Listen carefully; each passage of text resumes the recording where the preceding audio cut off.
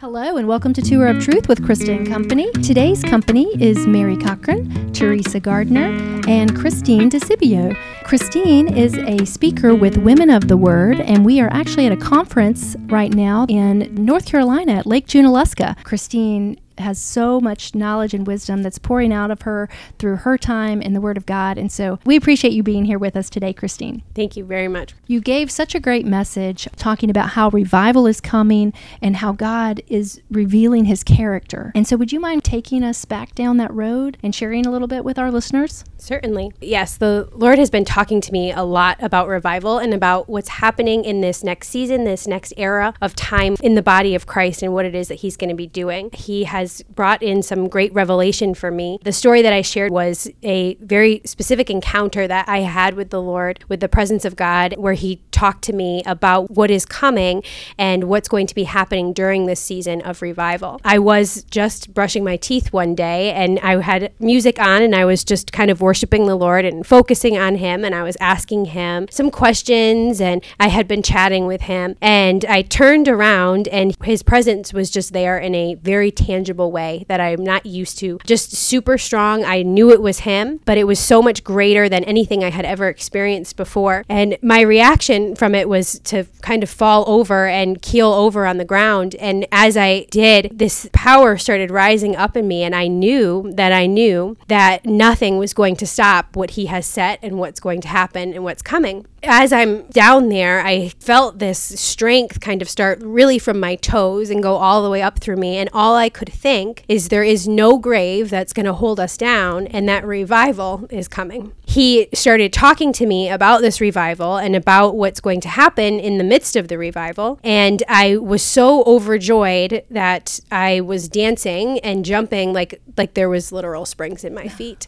So it was extremely exciting, and it also left me with an understanding that nobody can stop what he has set to do, and that revival is coming. It is on its way, what we've been praying for and asking for. Amen. So, Christine, I really do appreciate that you're sharing a story about a prophetic experience that you had with the Lord, because it's not spoken of. A lot of people are afraid to talk about it because prophetic gifts have been abused in the body of Christ. But we know, according to Scripture, that these are real gifts of the Lord. This is available to us. It's not if we don't have belief, but when we belong to him and we are totally surrendered to the Lord, he really does show up. Times are increasingly wicked. It's becoming more and more difficult. We're living in these times that the Lord is drawing things to a conclusion. Yes. We're in a prophetic era. Yes, we are in a prophetic era. We definitely are in a prophetic era. God is revitalizing, I believe, reviving the gift of prophecy in a very real way. One of the things that I'll say about that is that light always pushes out darkness. So when a word comes forth from the Lord and we know that it's truth and that it's life, when we turn a light on, the darkness just goes away. It doesn't fight with it. And so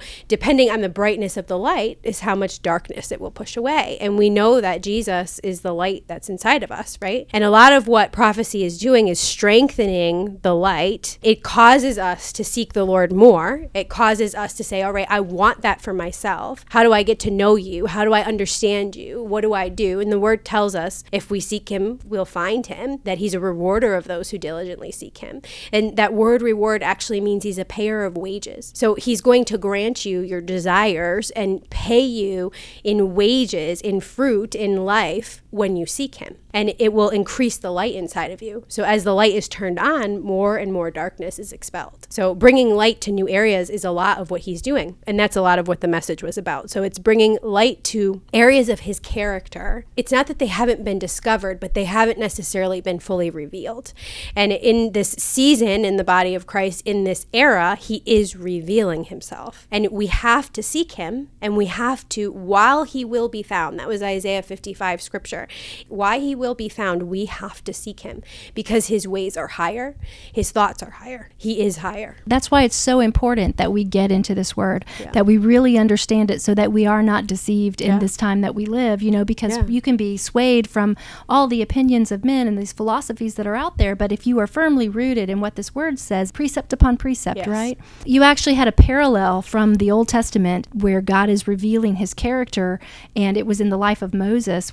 In that story, it's in Exodus. It starts in chapter 6. But the Lord said to Moses, "Now you shall see what I will do to Pharaoh. For with a strong hand he will send them out, and with a strong hand he will drive them out of his land. God spoke to Moses and said to him, I am the Lord. I appeared to Abraham, to Isaac, and to Jacob as God Almighty. But my name, the Lord, I did not make myself known to them. I also established my covenant with them to give them the land of Canaan, the land in which they lived as sojourners. Moreover, I have heard the groaning of the people of Israel, whom the Egyptians hold as slaves, and I have remembered my covenant. Say therefore to the people of Israel, I am the Lord, and I will bring you out from under the burdens of the Egyptians, and I will deliver you from slavery to them, and I will redeem you with an outstretched arm and with great acts of judgment. So in this beginning of chapter 6, God and Moses are having an interaction and an encounter, and God is giving Moses instruction on what to do to be really the deliverer, the liberator of his people.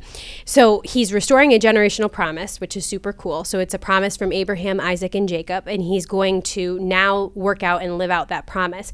But what he says in here, he's like, I revealed myself as God Almighty, but my name, the Lord, I did not reveal myself. He's telling Moses that there was this understanding that Abraham, Isaac, and Jacob had of me, but it wasn't a full understanding. And I have more to show you, and I'm about to tell my people more of who I am. I'm going to give them a greater level of my identity and who that I am. So the two distinct names that he uses in this is that Abraham, Isaac, and Jacob knew him as El Shaddai, or God Almighty. So they knew him as all-powerful. They knew him as omnipotent, which means all-powerful. They knew him as an almighty God who was strong. They saw him act out different portions of his character in their lives, but how they really knew him was as this all-powerful God. And what he's saying here is, I'm going to show people that I am Yahweh, or Jehovah, and this is actually the redemptive name of God. So this is where there's redemption for sins, is in this name.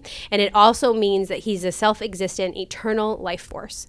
So he's telling them that I have always been, and that I am completely self-sustainable, self-existent, and I am the creator. So in this, he's restoring a portion of his character. He's going to show them that he really does love them, that he will hold his promises, that he's faithful throughout the generations to hold all of his promises, and that his word is true. So later on in this, Moses is having more conversation. Now he's going to take them out of Egypt, Yes, right? yeah. So he's shown them all of this, and Yeah. so now it's time to travel. After Pharaoh decides to let them all go, and they've seen all of these plagues, they go into the wilderness and they see miracle after miracle, right? So they're getting a portion of God's character because he is a miracle working God. He is all powerful. He is a healer, a deliverer. He is all about signs and wonders. So the first big thing they see is that God leads them by a cloud by day and by a pillar of fire by night. They have the presence of God actually going with them, leading them through the wilderness. And then when they come up to the Red Sea, the next thing that they get to see is that the sea splits in front of them, and they're able to walk through it, and it closes behind them and takes out the Egyptian army. Then they get to see that bitter water turn sweet. They get quail and manna from heaven. They also get water from a rock. Doesn't it really make you wonder, like, how in the world did they just miss all of this and like constantly forsake him? Yes. How does that happen? But you know, we do that too. Yes, we yep. do it. We do. And it's like, those things are fine, but are you really who you say you are? And that's a lot of what it is. And in this previous era that we're kind of, right now we're straddling the line, I believe, of the two kind of eras. So an era is like a larger chunk of time that has very distinct characteristics. So it's not just season shift, I reap and I sow, that kind of thing. It's a long period of time where there's sowing and reaping throughout the period, and there's dryness and light within the period. However, there's a new change and a very distinct change that happens, okay? And right now, I believe we're standing on this line that tells us old era, it felt drier, there was less understanding of who God was, not because we weren't doing something necessarily right, but because it's where God was at. It's what was going on in the body. It's what was happening in his eternal prophetic, his timeline. Right. So his timeline is not ours, and that's where it was. And now we're stepping into this new era where God is saying, not only will I reveal my character to you, but if you can, if you want to, if you will, take it on and understand it and allow it to penetrate your reality. So penetrate your natural form of world that's around you. If you'll let this penetrate your reality, my identity, the reality of who I am, I'm going to do X, Y, and Z. consistency in all of these great things. And guess what? You'll be able to hold it. You'll be able to stand in revival. You'll be able to see revival last for a long season. If you can understand that in me is everything I say in Scripture. He's so loving and so kind, but like we found out later in this teaching, he doesn't just forgive sin. If you're guilty and you repent, it's forgiven. But if you don't repent, it's not forgiven. So if we come into agreement and alignment with his word, we'll be able to stay in revival season for much longer than previous generations and previous areas. Grace has been cheapened so Yes. much within the body of Christ. Repentance. Yeah. We need to have this call to repentance, because repentance is an ongoing process for our sanctification. You know, that it's part of our daily walk. There are many Christians that truly do believe, I repented once and I'm good. Yeah. You know, and so they live their whole life doing things the way they're going to do and continuing in their sin, not putting off the old man and on the new, really believing that because of their belief in Christ, that was it and that was all that needed to occur. We see scripture that says that even the demons in hell believe and they tremble. Yeah. We're not even trembling over I know. here, you know. So the reality is there's much for us to learn as the body of Christ about the character of God and who he is, because the time is drawing shorter and shorter. Yes. And I believe with what you said about the era shifting, we've seen through history the timeline for Israel, for instance.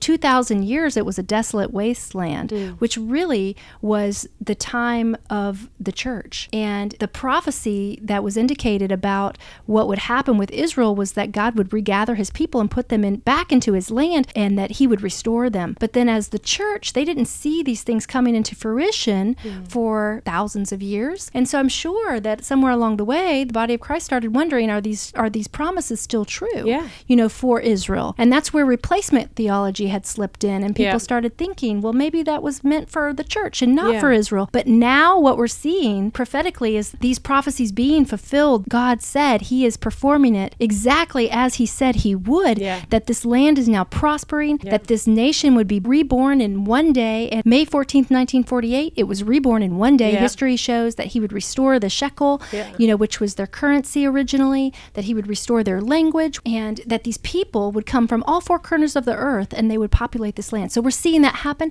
But the thing that I think is so fascinating, that's lining up with what you're saying, God is saying about revival and the need for us to see his character, is the time that we're in, because he says that when we see these things begin to happen, when the fullness of the Gentiles has come in, that the light bulb would start coming back on for the Jewish people, that they would start coming into relationship with Christ.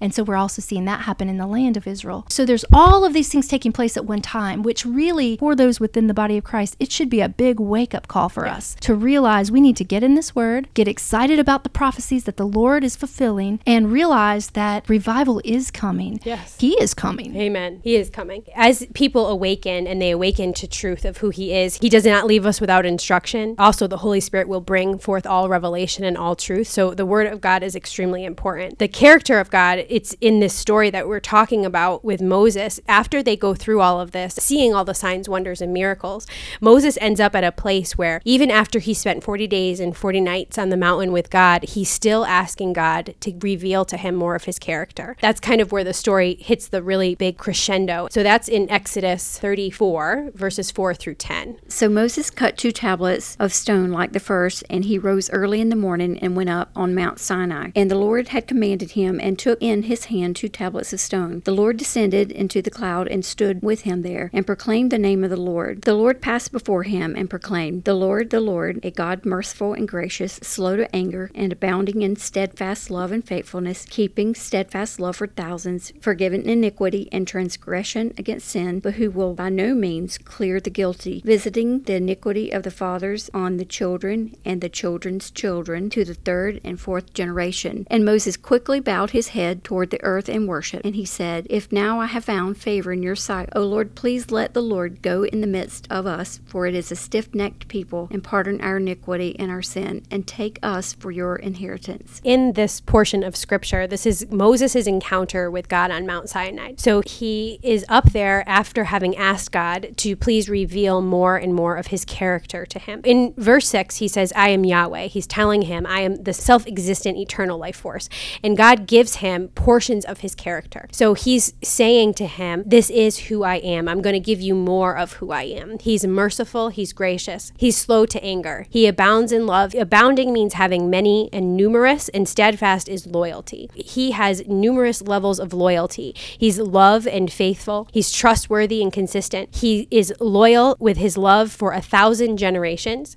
He forgives iniquity, transgressions, and sin, but he will not clear the guilty. So one of the things that I take out of this is that mercy always triumphs over judgment. God knows order. When he says something first, that means he's telling us, he's giving us that foresight, that mercy is always going to triumph over judgment. The fact that I'm gracious and merciful is more powerful than the fact that there's iniquity and that there is judgment at the end of it. So we know that in his character, goodness is always the thing that comes first. Goodness is what woos us to him. He's not condemning. He says immediately, always first, that I will forgive you. So we have to make a choice to ask for forgiveness and to be truly repentant in all that we do.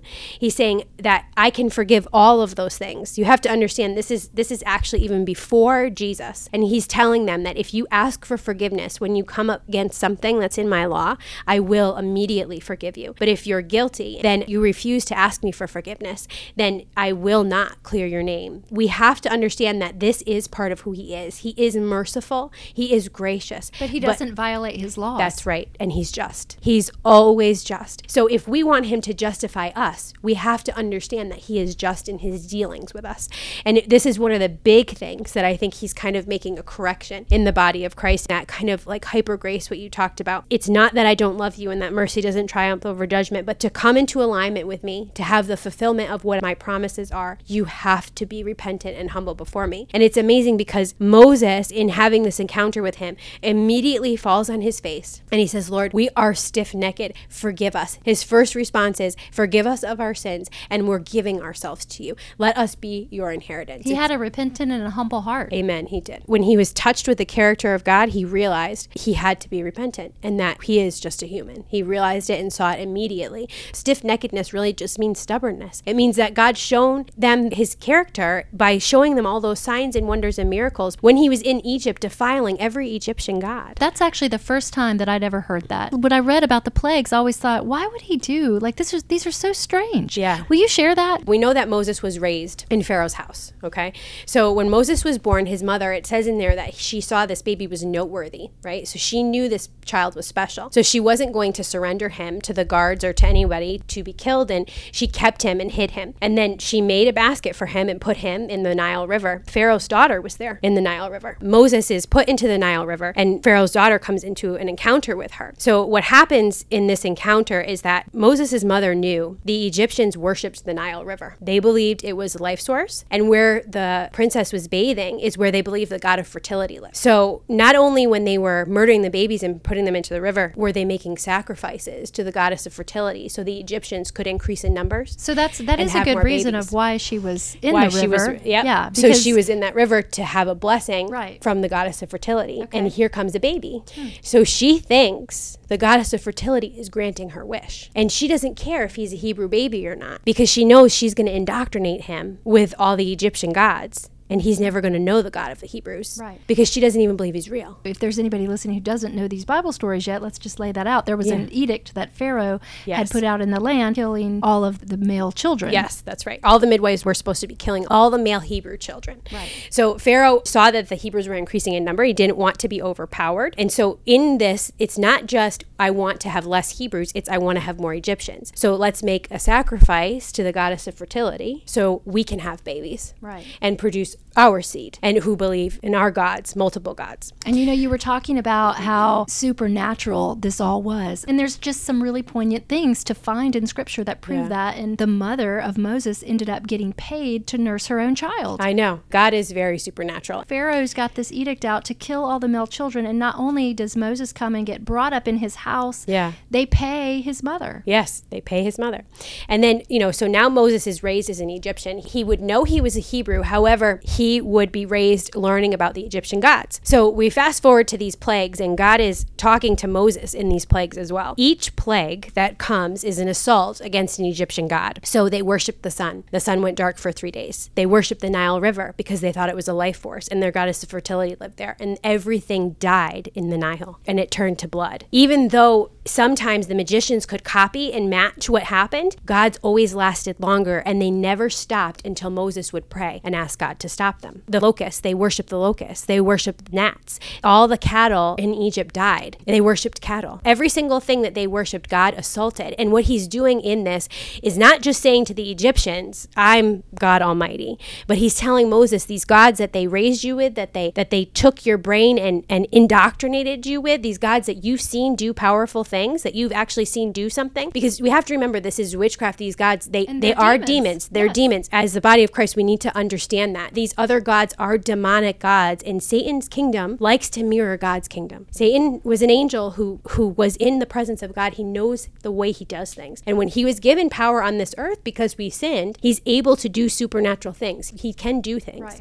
They're never nearly as powerful. They can't last as long, and God is always outdoing him. And so these gods were very real to the Egyptians. They saw them do real things. And to Moses, these gods were very real. And God was saying, you need to be delivered of the idols in order for me to use you as the deliverer to deliver your people and fulfill my promises that I made Abraham, Isaac, and Jacob. He's telling Moses, I'm going to set you free and deliver you, heal your soul, restore your soul from all the stuff that happened in your childhood. And I'm going to make it so I am God Almighty, fully omnipotent, fully strong in front of you. So he doesn't leave Moses ill-prepared. Moses isn't just some shepherd now or some kid that was raised in Pharaoh's house. Moses has a deep rocking to his core of his foundation, what he was raised in. Now he's asking, the reason why this is such a big deal on the mountain is he's like, God, you have stripped away everything. This happens to us. This has to happen to us. We have to get to a place where we're like, God, you have stripped everything away from me. Who are you that I can follow you? Help me learn you so I have favor with you, so I can walk with you, so I can do things with you. We have to get to a place where we're so stripped down, the breaking has become so severe that the only thing that repairs us is the character of God. The only thing that fixes it is to know who he is and to have a revelation of who he is. And he's doing that in this era.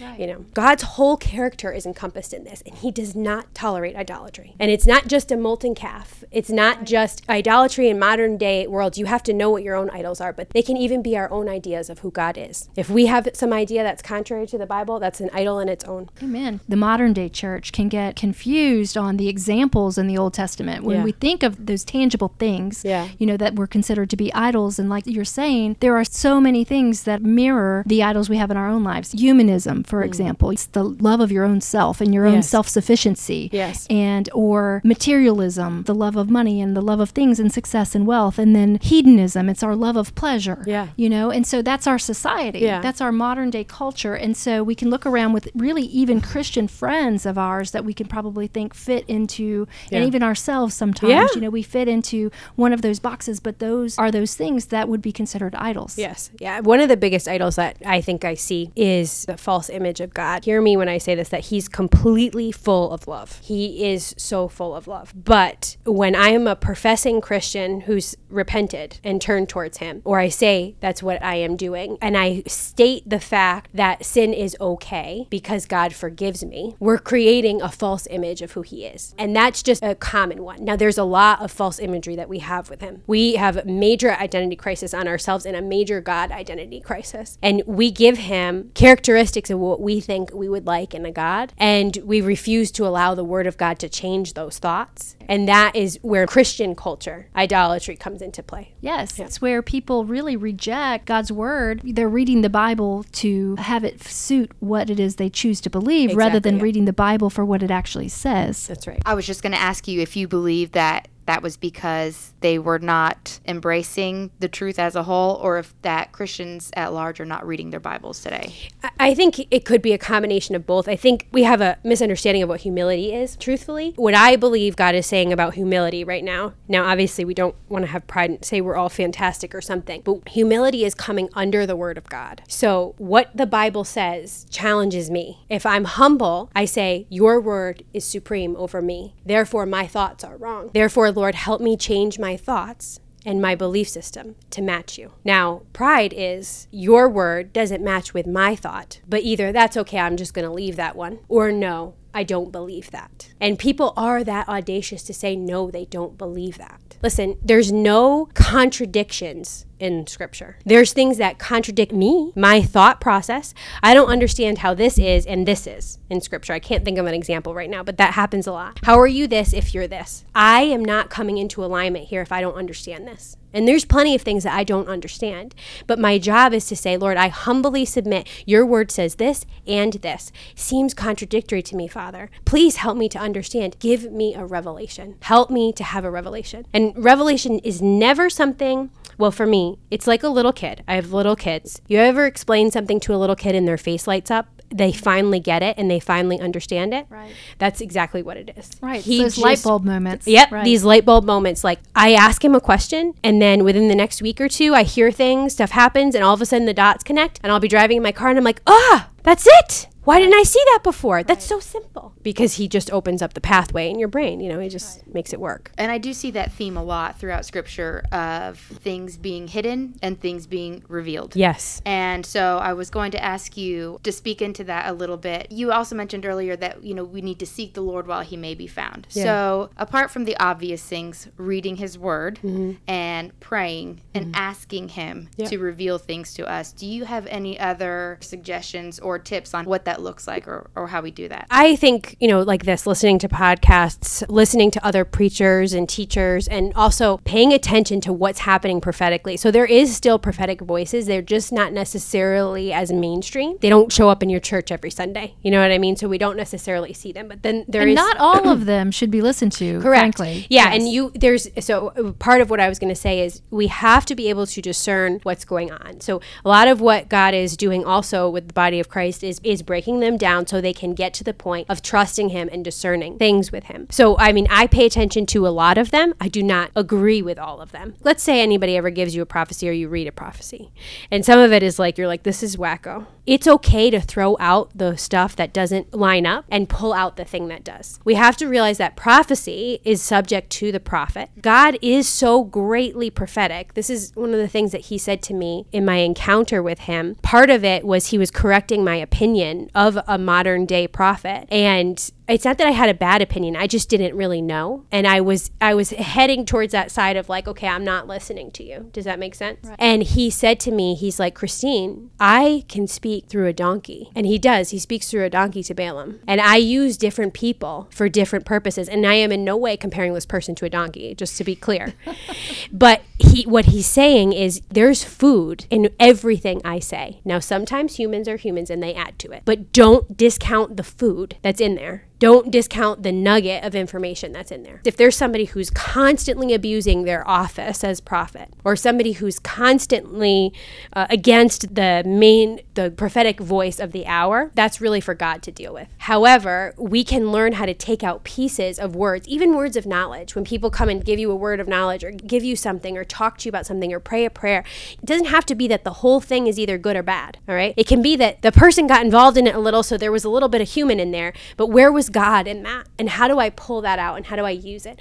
This is something I learned actually from Bill Johnson. He said that he's had many prophetic words and he's learned to pull out the food, to pray over it and grab out what needs to be grabbed out. And he index cards just what's been given to him from God, what he knows. And he lets the human stuff just fall away. So there's discernment involved without a doubt, but God gives discernment. He grants it. He'll help you to know. If something just seems completely audacious, you can hand it to him and say, Lord, I don't know. I don't know. I need your confirmation. I need your help. Help me to take out of this what you want me to take out of this. That's really how we start to do and know and grow with him. But the word of God, there is nothing to replace that. It's somebody else coming out of somebody else's mouth is not the same. It is not the same as reading it yourself and really studying it, pulling text out and digesting it. This is what I did in this message is, what did this mean in their context? What did this word really intend when it was said? What did this mean? Because listen, we have an American mindset, and not only do we have an American mindset, we have a language that's limited compared to the Hebrew language. So a lot of times when the Bible was translated, there was things that were just lost in translation. And if you go back now and we have all these great tools, there's free tools, Bible Hub, like this is a free tool where you can touch the word and it'll give you the Hebraic definition of the word. And And then to take that verse and write it out in definitions and be like, man, I never saw this before. So you shared an experience or an encounter that you had with the Lord and that you function in the gift of prophecy. And I know that Paul exhorts us to desire all the abilities or the gifts that the Spirit gives, but he tells us to desire prophecy above all the other ones because prophecy is for the benefit of the church. That's right. So I guess I'm just curious, how long have you been functioning in this gift? Is this something that you were seeking the Lord about and asking him to give you this gift? Yes, I have asked him for the gift of prophecy. I do think that there are gifts, some were just given in our lives. And I think from a young age, I was prophetic. So you can see this in children. Prophecy in kids often comes out as, I don't want to say judgment, but they're partial to not agree with or believe, or they're partial to like just have understanding that keeps them away from certain people, or they seem like they're kind of standing on the outside because they're like, I see something, this isn't right. Almost like a high level of discernment that you can see in them. The other thing that I think happens with children in prophetic gifts is they do not consider the gospel humorous. So to them, Jesus is who Jesus is, and it's not funny. So it's not that it's not a laughing matter, but they're willing to share the gospel with people, and they don't even like it if people think they're cute in sharing the gospel, because prophets tend to be very serious about the word of God. They take it very, very seriously. And I think that's one of the biggest things that I can say, the biggest flags that I see in kids is when they are super serious about things of God. And you give them a spiritual principle that they're able to digest, that becomes their truth, it becomes their line, and it's a firm line, and you can't mess with the line. I think it's very important that when our kids are little, we start to identify their gifts because it helps us to train them. So for me, I think I have had it since I was young. I have a very firm line between right and wrong. Scripture to me is absolute ultimate truth. There's not a question. And I know some people do question it, but I don't question it. Even when I walked away from the Lord, it's not that I didn't believe he was right. It's just that I wanted to do things on my own. I always knew he was right. I just wanted to put it to the side a little bit. So I have that very hard line that this is truth and this is not. And you're either on this side or you're on that side. Also, as I've prayed, I have prayed and asked God and specifically desired the gift of prophecy just for those reasons, because it helps build up the church. I can teach something prophetically, and now when it happens, your eyes will light up and you'll be like, hey, somebody told me about this. I knew this revival was coming. It increases your trust in his faithful word. It creates better foundation for you when you see him do something that somebody prophesied to you. It's amazing. And the word of God tells us how we can tell between a true prophet and a false prophet, and that is when that word is actually fulfilled. Yes. You know? So when someone tells you something that actually comes to pass, that was from God. Yes. It's definitely an amazing gift. And I think it can be, prophetic gifting can be displayed in so many different avenues in different areas. Like we heard about today, prophetic drawing and just all sorts of different things. Music. I think sometimes our biggest prophets are actually musicians. If you listen to the songs that are being written right now, it's a prophetic telling of revival. It's all, I am who you say I am. You know, there's so many of these things that are coming out, and it's new era prophetic songs that this is where God is going. It's all about identity. It's all about his identity and my identity.